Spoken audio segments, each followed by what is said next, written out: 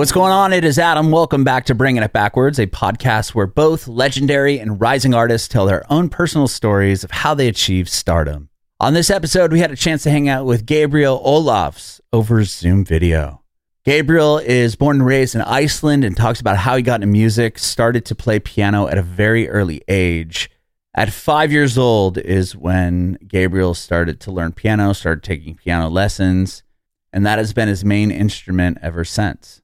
Gabriel talked about winning a songwriting contest in high school, which landed him the opportunity to play that song live on television. And that was his song called Absent Minded.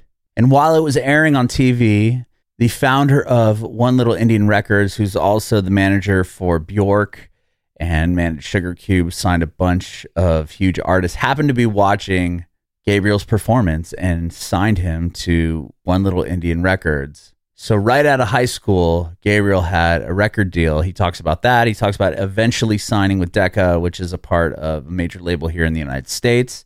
And we hear all about his new album, which is called Lullabies for Piano and Cello, where he found this old book that was published in 1906 from an antique bookshop in his hometown. And it was all of these very, very old Viking folk songs, some of the original songs and lullabies from Iceland. So he did his own reimagined versions of those and wrote 5 of his own lullabies in a similar form to create this album, Lullabies for Piano and Cello. And he tells us all about that. It's a very, very interesting story. And you can watch that interview with Gabriel on our Facebook page and YouTube channel at Bringing It Backwards. It'd be amazing if you subscribe to our channel. Like us on Facebook, follow us on Instagram, Twitter, and TikTok at Bringing Back Pod. And if you're listening to this on Spotify, Apple Music, Google Podcasts, it'd be incredible if you follow us there as well and hook us up with a 5-star review.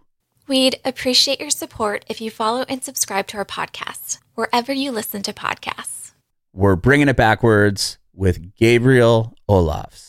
Amazing. So, like I said, I'm Adam, and this is about you and your journey in music, and we'll talk about the new album you just put out and everything else you have going on. Amazing. Sweet. So you're from where? Iceland? Is that what I read? Yeah. Wow. Reykjavik, Iceland. Yeah. Yeah. Tell me about that. Beautiful country. Yeah, I mean, the nature is beautiful. I live in the capital city, Reykjavik, and it's the northernmost city in the world. Northernmost capital, sorry. Wow. In the world. And right now it's an interesting time to be here because in June we have daylight the whole night. So like the sun is in the sky 24 hours a day. So you have yeah, because you're way north. Yeah, it's similar to like Alaska. They'll have that. Yeah, exactly. Yeah, so it's very bright all night these days, and I actually really enjoy that. I think it's a nice time to be here. It's the summer. If you ever decide to come, I would recommend June. I want to come. I had a friend visit there, and he said it's amazing. There's like there's like hot springs and stuff, right? Right. Yeah, we have hot springs, and that's how we power the electricity. The electricity in Iceland is naturally powered from hot water that we have in the earth. So really? It's renewable energy. That's I think that's probably the way Iceland is lucky the most. Is the hot core and it's because we are on a tectonic plate. Division, sure. Which means like half of Iceland is technically in North America and half of Iceland is in Europe. Wow, that's really fascinating. Yeah. If you're on a plate like that, do you have earthquakes or is that? Yes, you do. Yeah, okay. A lot of earthquakes and a lot of volcanic activity, a bit like Japan or Hawaii or something, where it's like we're on a tectonic plate. Yeah. Yeah, because I'm from San Diego originally. I live in Tennessee now, but yeah, we would get obviously Los Angeles and all of California would get a lot of earthquakes. Oh yes, I mean in California, you obviously have really you have much bigger earthquakes. I've heard. Yeah, and they always say the big one's coming, and they've been saying that for 25 years. But really, it's I guess there's always a chance, dude. Yeah. So do you get like your earthquakes are what, not as No, intense, or they are? they're about like half as small. But I think interesting. I think they're a little more. How do you say? They come more often. They're more. Yeah, more We have frequent. more frequent, but I think less crazy. My parents actually lived for 10 years in LA, and I think they experienced like a really huge one once, where it's like everything fell from the. Oh yeah, were they from here the like in the Rockridge or not? It's Rockridge. I think it's a Rock. There was like a big one in LA in yeah, like the 90s. yeah. This was in the 90s. Yeah, Yeah. they lived the whole of the 90s, probably like in LA. Oh wow. Yeah, So there is a really probably like big a big one. famous one. Yeah, Yeah, there was a and big famous one.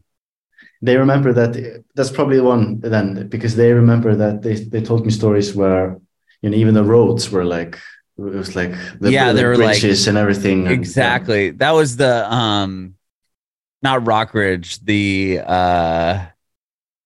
I just had it. Now I forgot. Northridge earthquake. Northridge, right? Yeah. Rockridge is up in San Francisco Bay Area. I'm getting them confused. Okay. Yeah. 1994 Northridge earthquake. Yeah, Northridge earthquake. Yeah, dude, that was a big one. That was a big one. And there's a big one in the 80s in San Francisco where the bridge fell down. Maybe it was 89. Wow. Yeah, the Bay Bridge, which goes from Oakland to San Francisco. And what was really wild is an old manager of mine back in the day. It was baseball season, World Series, and it was Oakland versus San Francisco, and they were like the battle of the Bay. I mean, they're literally across from each other, which has never really happened. I mean, to be that close, you could go to all the games if you're up there. And it was, I think, game 1 of the World Series in San Francisco. And he was at the stadium, and like people were, it was so loud and people were rocking, and they just thought it was just the intensity of the crowd. It just fitted with the whole. Before intensity. You knew it, they're looking over and you could see the bridge like toppling. I mean, it was really, really bad up there at that point. But yeah, he said he was in the stadium and they didn't even realize what was going on because they just thought people were that fired up about the baseball game. I was like, that's a great story. It's such a good story. Wow. Yeah. So you say go ahead.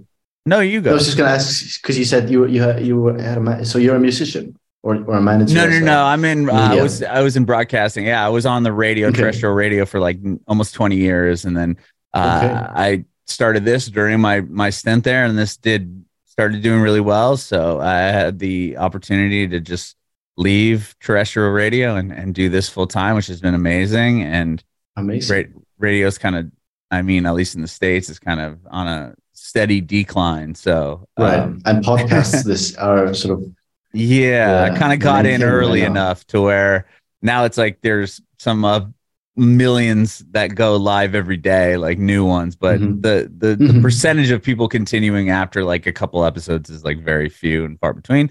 But anyway, it's like, hey, dude, let's start a podcast type of thing. Like everyone's trying to make one, and then like they'll put one out, and then that's it, right? I mean, it's to stay consistent on. Not a whole lot of people can continue that. I mean, I would imagine it is a lot of work to like schedule in, because I was checking out your website, and you do a lot of, you have a lot of great people on your show, and you do a lot of shows. Yeah, we do it daily. We put one out every day. Amazing. So yeah, I'm able to. Yeah, it's been a blessing, man. It's awesome. I wish I could play music really well. I mean, I tried in high school, and I mean, I could play guitar poorly. And I played in some terrible bands and whatnot, but I knew it wasn't for me real quickly. Right. I'm like, okay, I'm not gonna be I'm not gonna be a superstar at this, but I want to hear about your journey. It's okay. So you said your parents were in LA in the 90s. Were you living in LA with them then? No, I was born in 98, and they came home to have me. Came home to Iceland, and so I've actually only lived here my whole life, and I didn't really. I obviously traveled a little bit, but I've spent like the majority of my time here on. I mean, it's quite an isolated island, really. I mean, it's an island in the middle of the, in the Atlantic. So it's a different. I would say I'm now very grateful for my upbringing, because there's a uniqueness to it. and I think it's different from I think it's very different from like growing up in a big city. Mm-hmm. And yeah, so I've just been here, and I studied music since I was 5. I started playing the piano, taking piano lessons, and yeah, I've just always had that sort of desire to play music, and very early on I started writing music, and that came sort of from my love of playing by ear. I fell in love with sort of picking up music that I heard on the radio or in movies, and I watched a lot of movies, played a lot of video games as a kid. So, and these have actually really great soundtracks, and I think I think I studied classical piano, but I probably would have quit. I have to say, I probably would have. I wouldn't have had the patience if I didn't sort of find this passion where I was like, hey, I could play like cool movie. I could play the Lord of the Rings, soundtrack.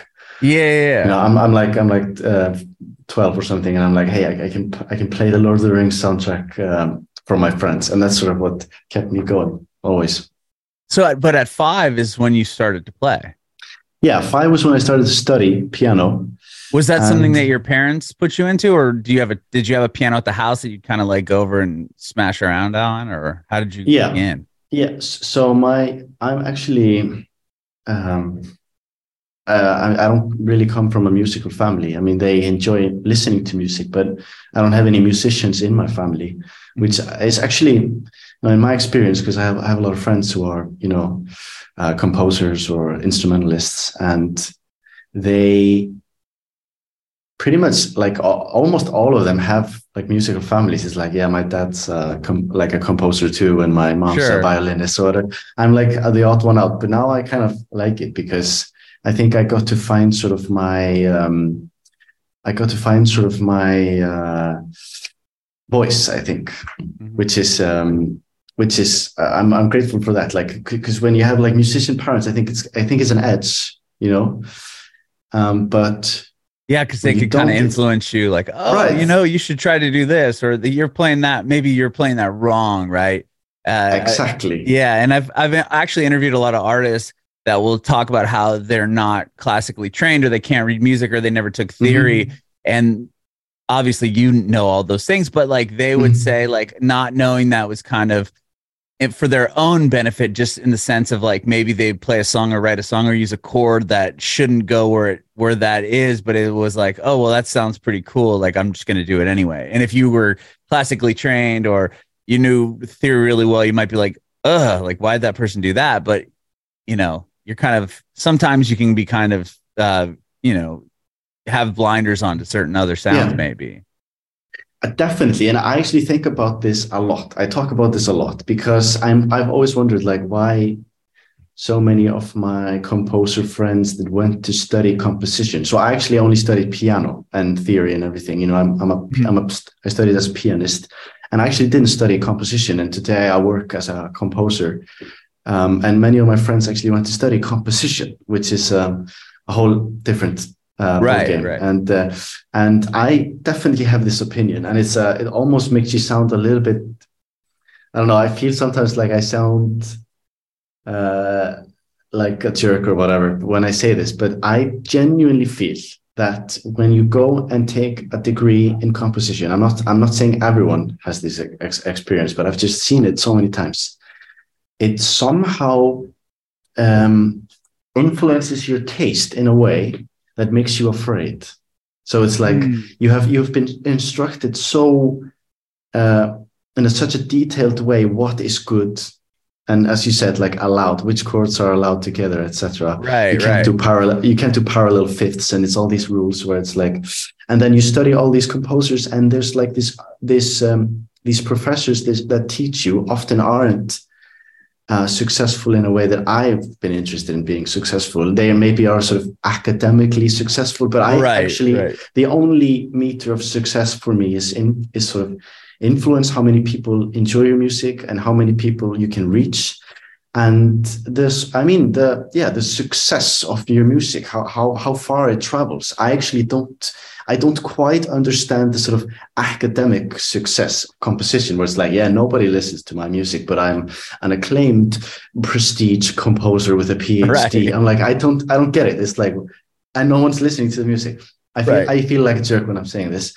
But it's 100% true. If you want to be an artist or you want to be someone that unless you want to go teach people how to play piano very well, or, or teach composition, not having that I mean, it's almost like you're closing off the creativity of the instrument or what you're doing.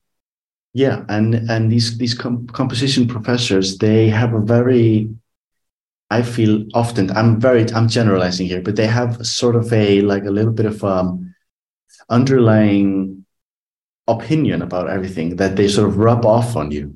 Sure. And it's like, it's a thing where it's like, this is bad and this is good, etc. And I think when you have this type of influence on your artistry, you become afraid, and suddenly you want to be so unique that you don't become unique. Do you know what I mean? It's like you're so afraid of doing something like, and especially in classical music, I always hear this. It's like, I don't want to sound pop. Like I don't want to do something that's like for everyone. And it's like because you have a different attitude. It's like, no, I don't want to do something that sounds too like melodic or catchy or whatever. They're like really afraid of it.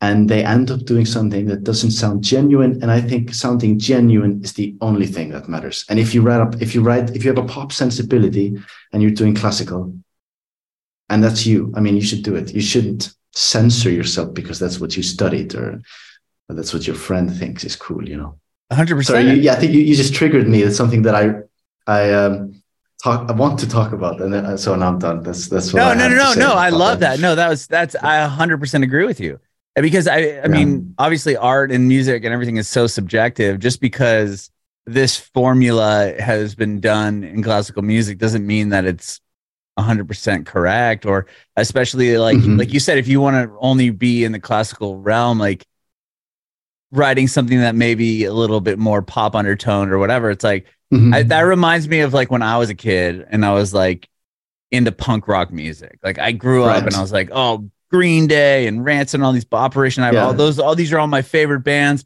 And if you told somebody that you were listening to, I'm trying to think of like some pop artist of the 90s, right?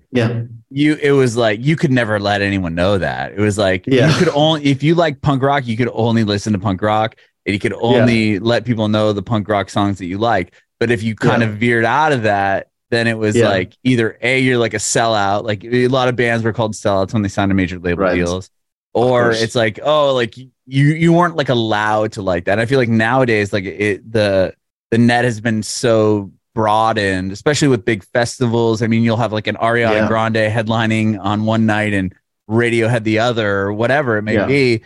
But like, I feel like that's kind of similar to what you're saying, where it's like, if you're writing classical music, you're only going to write classical music and it has to sound a certain way. Because if you start to be more melodic or it starts to go more pop chords, then you're kind of putting yourself almost in a little box. Like I'm here and I can't leave it, because if I leave it, then I might get judged. Exactly. And it's like, it's this sort of hyper, I think we're sort of exiting that now, maybe. Oh no, 100%. Where it's like genres are just blending. It's like, I feel like we've had for the last 30 years, there's been as you were describing, like there's been a huge need to put everything in genres, where it's like, this is this genre and this is post rock and this is like 30 types of rock. Right, exactly. Genre. It's like now it does. I feel like it's going to matter less and less. And like in 10 years, maybe we don't have to have these genres. I was actually thinking about this the other day, because like I made this album, my first album for Decca, and they were submitting it to like awards, it didn't win any awards, but they were like submitting it to be sort of considered for these types of things. And I was like, how do I had to put it in a genre. I was like, it's instrumental music, it has spoken word, it's it's choral, but then there's piano and strings, but then there's like catchiness, there's a pop sensibility maybe. It's like, where do it has electronics. Where do I even, like, why do I have to call that anything? And I actually haven't really been into a label where it's like people have to give me a label where it's like neoclassical or like post-classical, etc. It's like, of course, we have this really strong desire to put something in a genre. I always just say I'm a composer and I make mostly instrumental music. That's a musician. Very broad. Yeah, I'm a musician. I work with instruments. It's like yeah. But it is really interesting because, like you said earlier, it's just like music is so subjective. And now I don't feel like, I think the newer generation of people coming up, especially like now that you have like something like TikTok, right? I mean, it's only about what people like, and this pool of people that are on this app either like what you're doing or they don't like what you're doing. And it's kind of a level playing field where it's rolling through this page. And if I'm flipping through and I find Gabriel doing a video of you playing piano, I was like, oh, that's cool. And I'm going to like it, or I'm going to comment like, oh, love it. And then it's going to be thrown into someone else's algorithm.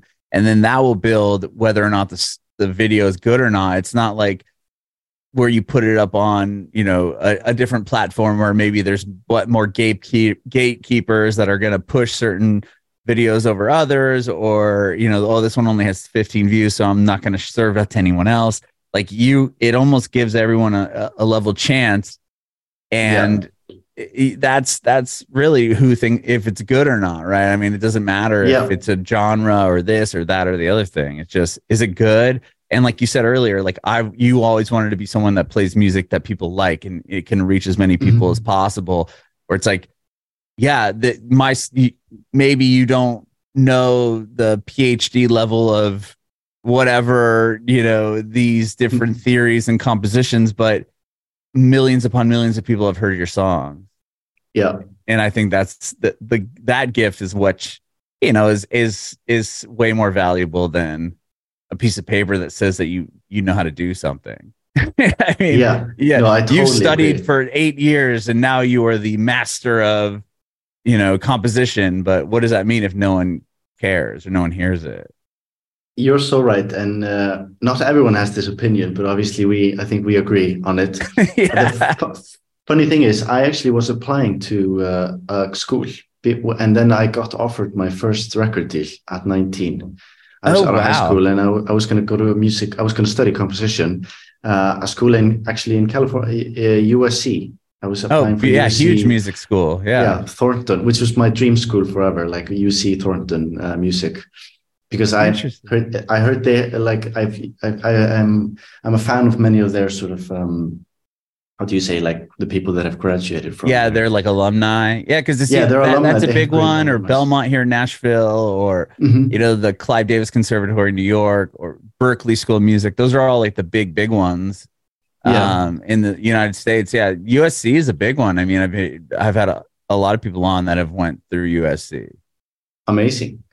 I always wanted to go to USC, and I was sort of applying to go there, and then I was going to have a interview, and that's when I played on Icelandic TV, which is like a funny thing. It's like a very small thing, but it's like the Icelandic sort of TV channel, and well, that's huge for you, right? I mean, your whole country gets to see. I mean, it's not just a small thing. I mean, it's 300,000 people. That's the whole country.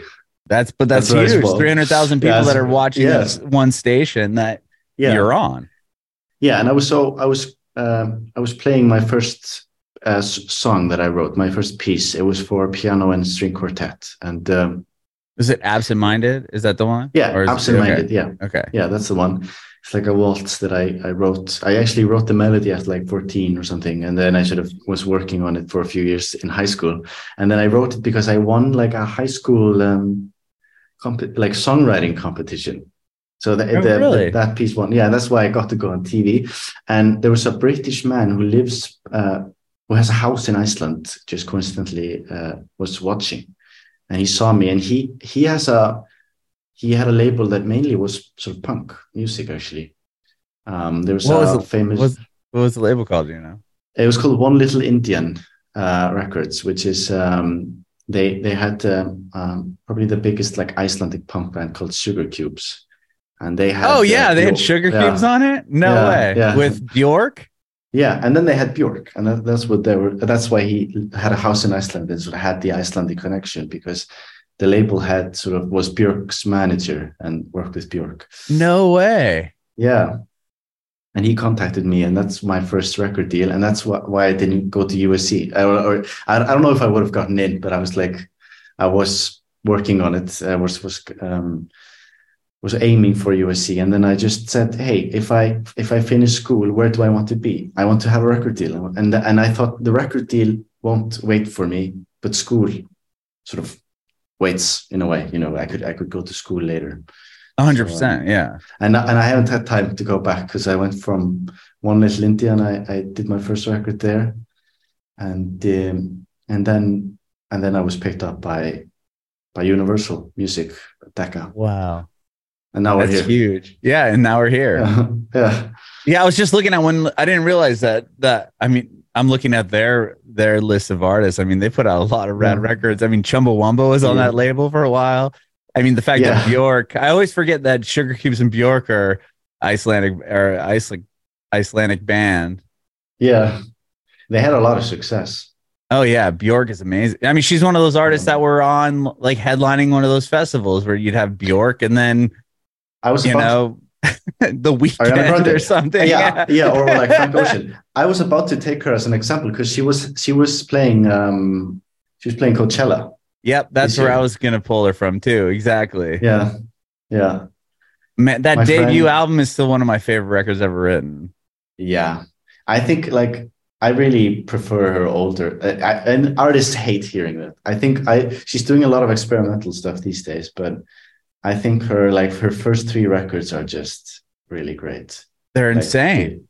Debut, Post, and Homogenic, I think they're really debut. Like I said, debut. There's a live video of her doing Human Behavior, and she's like in a white dress and she has no shoes on. And I'm trying to, I don't know where it was at, but like you watching that video is just like her voice is insane. Yeah. I mean, she's just a very unique artist, and it was pretty cool to be on her label. Yeah. So you get signed to this label, decide, okay, I'm not going to go to school at this point. I mean, So what do they do for you? Do they put that album out then? So I had no idea about music or like music business at all. So I was I was 19 and didn't really know. I also I had no idea that I was collecting sort of vinyl records and stuff, and I was thinking about music a lot, but I hadn't really been on Spotify or anything like that. Like I hadn't been on the streaming platforms. And around that time, this is in 2018 or 2017, around that time was like, there was a huge boom, like 2014, 15, 16, 17, for classical music on streaming platforms. So suddenly there was like this huge platform that hadn't existed for like instrumental music, and especially like music that calms you down, like beautiful, like almost like relaxing. Do you know what I mean? Classical music. Yeah. And they had these huge playlists, and that's really why indie and major labels had sort of classical composers on their radars for the first time in probably years. Because I think like classical music, there was a little bit of course you have the greats, you have Beethoven and Mozart and all those, and then I think there was like a little bit of a dark age.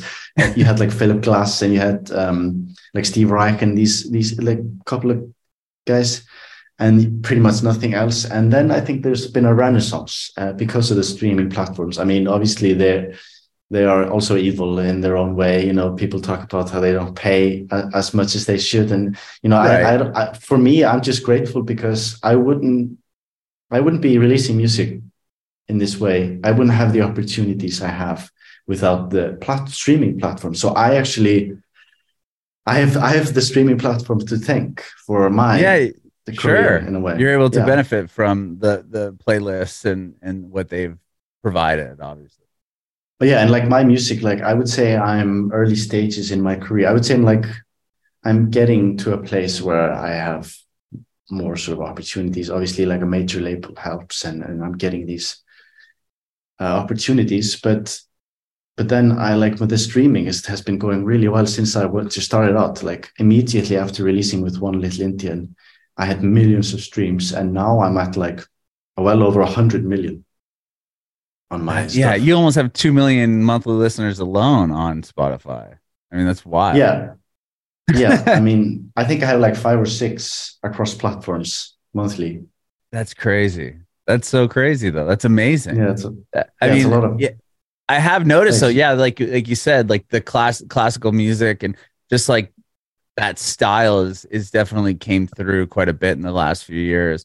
Like I've had like 2 cellos on my podcast, and they're similar. You know, they're that style, but they were doing like these insane cover songs. Like they do a Green Day song with like distorted cello. Yeah. Yes, I know who they are. They're very big. They're very big. Yeah, they're like a stadium, but they're like you know, they're just a instrumental cello artist. You know what I mean? It's and just doing their thing. It's wild. Yeah, because Hauser, I've had Hauser on, and he has his own record, his own label, song out, and not his own label. Is Hauser, sorry for my ignorance, but is Hauser a part of 2 cellos? He's one of the guys. Yeah, he's one of the guys in 2 cellos. Yeah, he's one of the cellos. I know who Hauser is. I just didn't really know that 2 cellos and Hauser were the same, or like they was one of the 2 guys. Yeah. He's one of the guys. Okay, so he's actually a wildly successful cellist. Yeah, he's very successful, but he has his own records out, and but he's done a lot with 2 cellos. That was kind of something that happened out of like the internet. I think they did a cover of something online, and then it like blew up. But so it reminds me of, I don't know if you know Lindsay Sterling. I've had her on the show too. Yeah. Really? Yeah, I feel like they're in the same sort of vein where they've done covers, they've done like cross-genre stuff and had success. Yeah, she's huge. She's great. Yeah, similar though. Yeah, I forgot about her. That would have been a good example as well. I was just reminded of her. I actually haven't.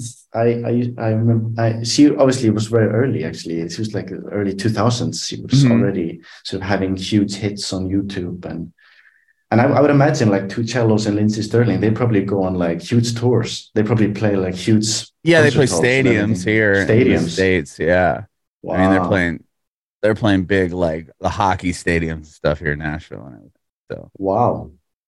Yeah, they've got stuff going on, but well, so your new album, you have cello on it, obviously, and do you play the cello as well? No, I only play the piano, but I sort of took an approach where I wanted to go because I had just finished doing like a little bit of a complicated work where I was like trying all these types of flavors and instruments, and I just thought, hey, let's go back to something more where I could have sort of direct emotional link with the instrumentation and music. And obviously a piano, my instrument was, I chose that, and then I chose my second favorite instrument after piano, which is cello. And I love the cello. My wife's obsessed with cello. Yeah, cello is just so good. The only reason I pick piano is because I write everything on piano and everything. Yeah, but cello is kind of the best. It's too good. I love piano though too. That's one of my biggest regrets is I had one in the house growing up. My dad plays piano. I mean, he's not like a pro or anything, but he knows how to play piano. And then my sister, who's younger than me, she was interested in it and actually took lessons, and she's really good. And I'm like, I should have done that. I was like, I'm going to play the guitar like everyone in the world. But yeah, piano is my favorite. Really? Okay, that's cool. Yeah, the piano and cello are sort of my favorites too. And I just thought that I would take these. So what I did is I took sort of, I found this old book. I don't know if I have it here somewhere. I found this really old book. It's like over 100 years old. And it's a collection of like Icelandic folk melodies where there was a priest that sort of, this is very niche stuff. Uh, if for our listeners, I think it's like really funny to talk about. It's not very relatable, but there was a 20th century Icelandic priest who collected these folk melodies, and it's pretty much the only record we have of these melodies here in Iceland. Really? So it's like Viking. Some of them are like really old, like Viking music. So I found this old book, and I was like, whoa, it's like reading them, because they're written down in like these simple melodies, like sheet music melodies. And then he wrote text about them and where he found them. And he went to different churches around the country, around the island, and to different people's homes. And he asked them, what do you like to sing? What have you preserved in sort of an oral tradition, like singing tradition? And he wrote down the melodies. So he preserved them all.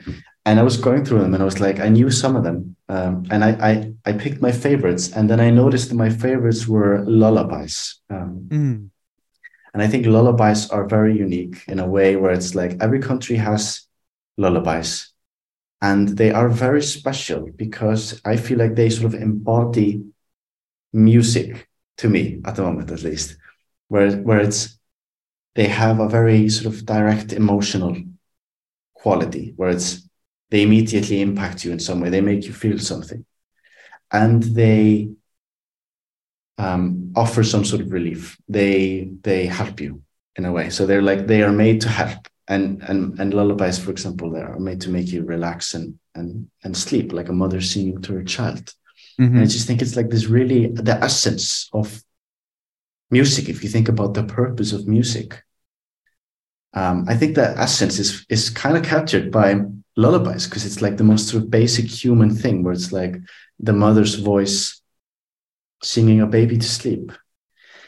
And so I was really fascinated by that. I was thinking a lot about that. And I also was thinking about, you have to stop me if I'm going on a tangent here. No, please. No, that's what this is about. I love the tangent. Yeah. That's very podcasty. It's like the freedom of just That's talking. The whole reason I do that. Like I said, I did terrestrial radio forever, and it was like, I'm going to interview somebody for 20. No, I did interview somebody for 15 minutes recorded, and then they would chop it up into like 45 seconds. I'm like, well, that was, and it would be like the dumbest part of the whole interview. But, so podcasts are better in that way. I think the other thing I liked about lullabies, actually going back to what we were discussing in the beginning of the podcast, they are catchy, because you have to be able to sing, like you have to be able to sing them to your child when you grow up, the same one that your dad or mom sang to you, and for hundreds of years. And so they have to be quite catchy. They can't be too sort of weird. They have to be very catchy. And actually, when you write a pop song today, your goal is to make it become a hit, and it's catchy. But how catchy does a melody have to be a hit for hundreds of years? So I was very intrigued by that as well. It's like, whoa, okay. So I made a challenge for myself. I picked about 5 of these melodies that were my favorite, and they had no chords or any harmonies or anything. So I took them and I sort of arranged them, and I wrote, like, composed into the gaps, so they become like pieces in my style for piano and cello. And then I wrote 5 new ones to sort of rival them, which was a big challenge, actually, because it's like, I can't have it where it's like, oh, this is obviously a really good folk melody, and then the next one is like not as good. It has to be an album. So my challenge was to actually create some new ones. And the new ones make up about 50%. And then I actually did something. I sent to my label the album when I had it ready, and I didn't tell them which was which. So I said, you just guess which ones are Viking tunes, like old ones, and which ones are new compositions. And they actually got it wrong a lot of the time. So I was like, mission That's good. Yeah, exactly. Mission accomplished. Yeah. That's amazing. Wow. Yeah, so it's like half new, half old. It's like, I would say it's like I'm trying to write it in a new way, sort of like through my eyes.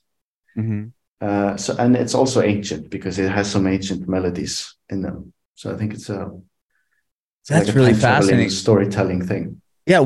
First off, where did you find this book? Was it something that I found it? It was in a used old bookstore. I'm like on a list. There's a old used bookstore in Reykjavik, where I am on. I asked them to put me on a list. So if anything music related comes in, they call me.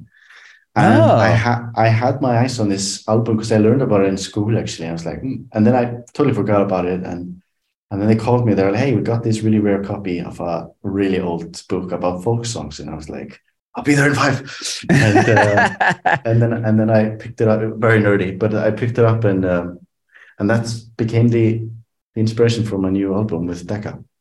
That's amazing.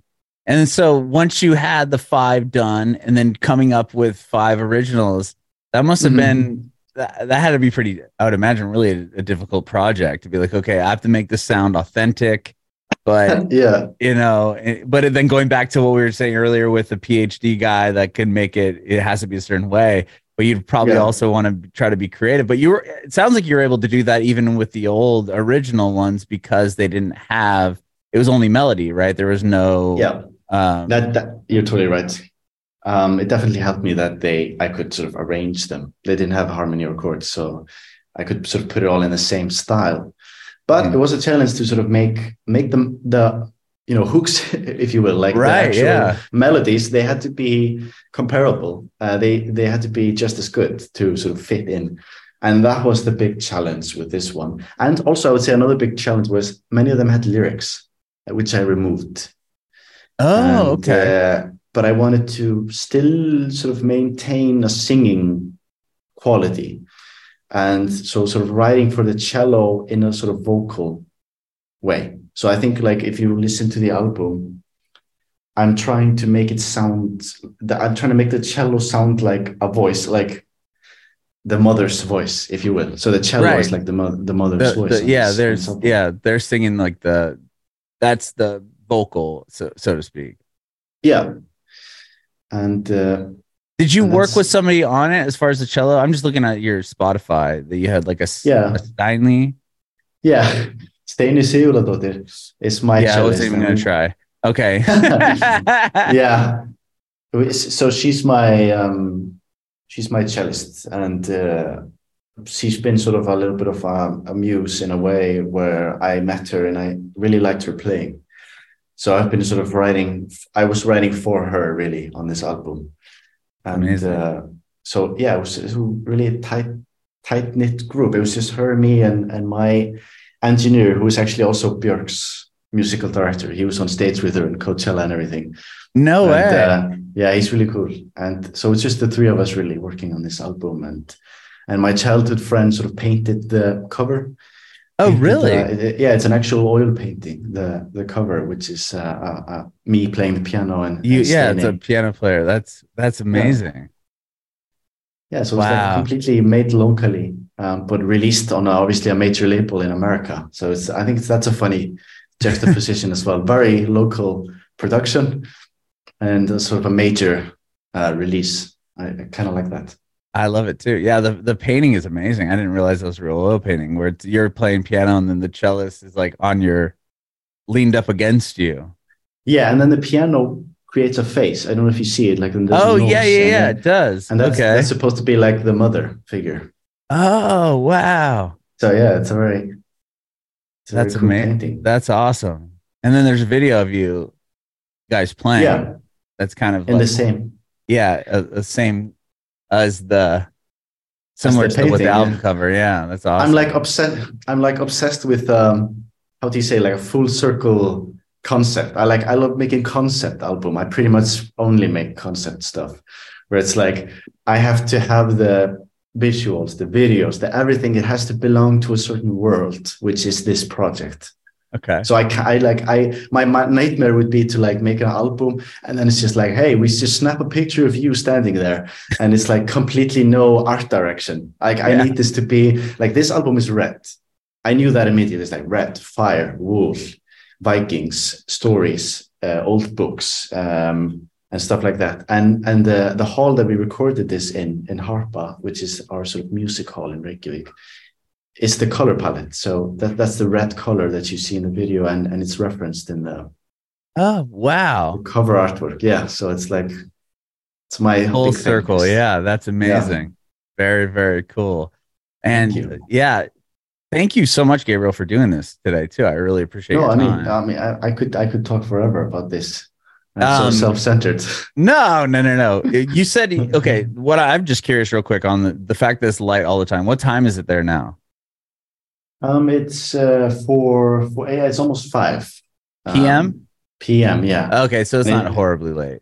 No, it's not horrible, but it's gonna stay like this all night. So you wake up at 3 a.m. and it looks like this. Are people like outside doing stuff like all day? I mean, I would imagine, is stuff open or is it like it closed down normal hours? Yeah, normal hours on weekdays, but in the weekends, I mean, I would say Iceland maybe surprises you, but Iceland likes to party. Actually, people like to drink a lot. And yeah. So what is it? Just open 24 hours? Well, there are places open pretty late, and I mean, you could be like there's been times where you're with your friends and you drink and you sort of are downtown and then you sort of walk out and it's like 5 a.m. or something and it's still bright and sunny. It's sunny outside. It's very surreal. But I would actually recommend experience. I don't really have time for that type of stuff. It's more like a teenage thing. But yeah, me either. But if you do come here, I would recommend staying up. I would want to go during this time because I think it's so fascinating. There's a movie. Yeah. Have you seen the movie Insomnia with Robin Williams and Al Pacino? No, what? I haven't. It's like a murder mystery movie, but it takes place in Alaska during the time of the year when it's light all the time. Oh, and it's a Nolan movie. And Al Pacino he's a detective and something happens and then he can't sleep and he's trying to use like blackout curtains, but it's like the light's always peeking in. That's how it is here. Yeah. Well, I should watch that. I'm going to write that down. It's a great film. It's a great. I mean, Robin Williams and Al Pacino, and Robin Williams plays like cast. He's like the villain, which is a cool role for him. But it reminds me of that. It's great. I hadn't even heard about this movie. It's crazy. Okay, I'll watch it. Insomnia. I think you'll love it. It's really a cool movie. But that's what it just reminds me of that when I'm thinking like, it's 5 a.m, it's light outside. But yeah, he has an issue with the light. And then you have the opposite. I really love this. I'm totally used to this, but what I am never used to is the opposite. So in January, it's dark the whole time. You get like all 1 hour of sunlight. Yeah, you get like 1 hour, and that's when you get what we call in Iceland it's like seasonal depression. Seasonal depression, right? Yeah. No vitamin D. You just soak it up. No vitamin D, and it's like everything's totally hopeless when there's no light. It's like darkness the whole day, and it's like why am I going to work in darkness and then going home in darkness, and it's totally miserable. Yeah. Does it slow down like the city and stuff as far as like people being out and about? Yeah. And then you have like snow and it's like, so it's snowy and dark the whole day. And you drive and you get stuck and it's like everything's like, and then your car is frozen. So when you're going to work, it's like you have to do the whole thing with you scrape the windows and everything. Scrape the windows and it's like if you feels like it's 3 a.m. and you're scraping your window, it's like, and we drink like 7 cups of coffee and it's a whole thing. Oh wow.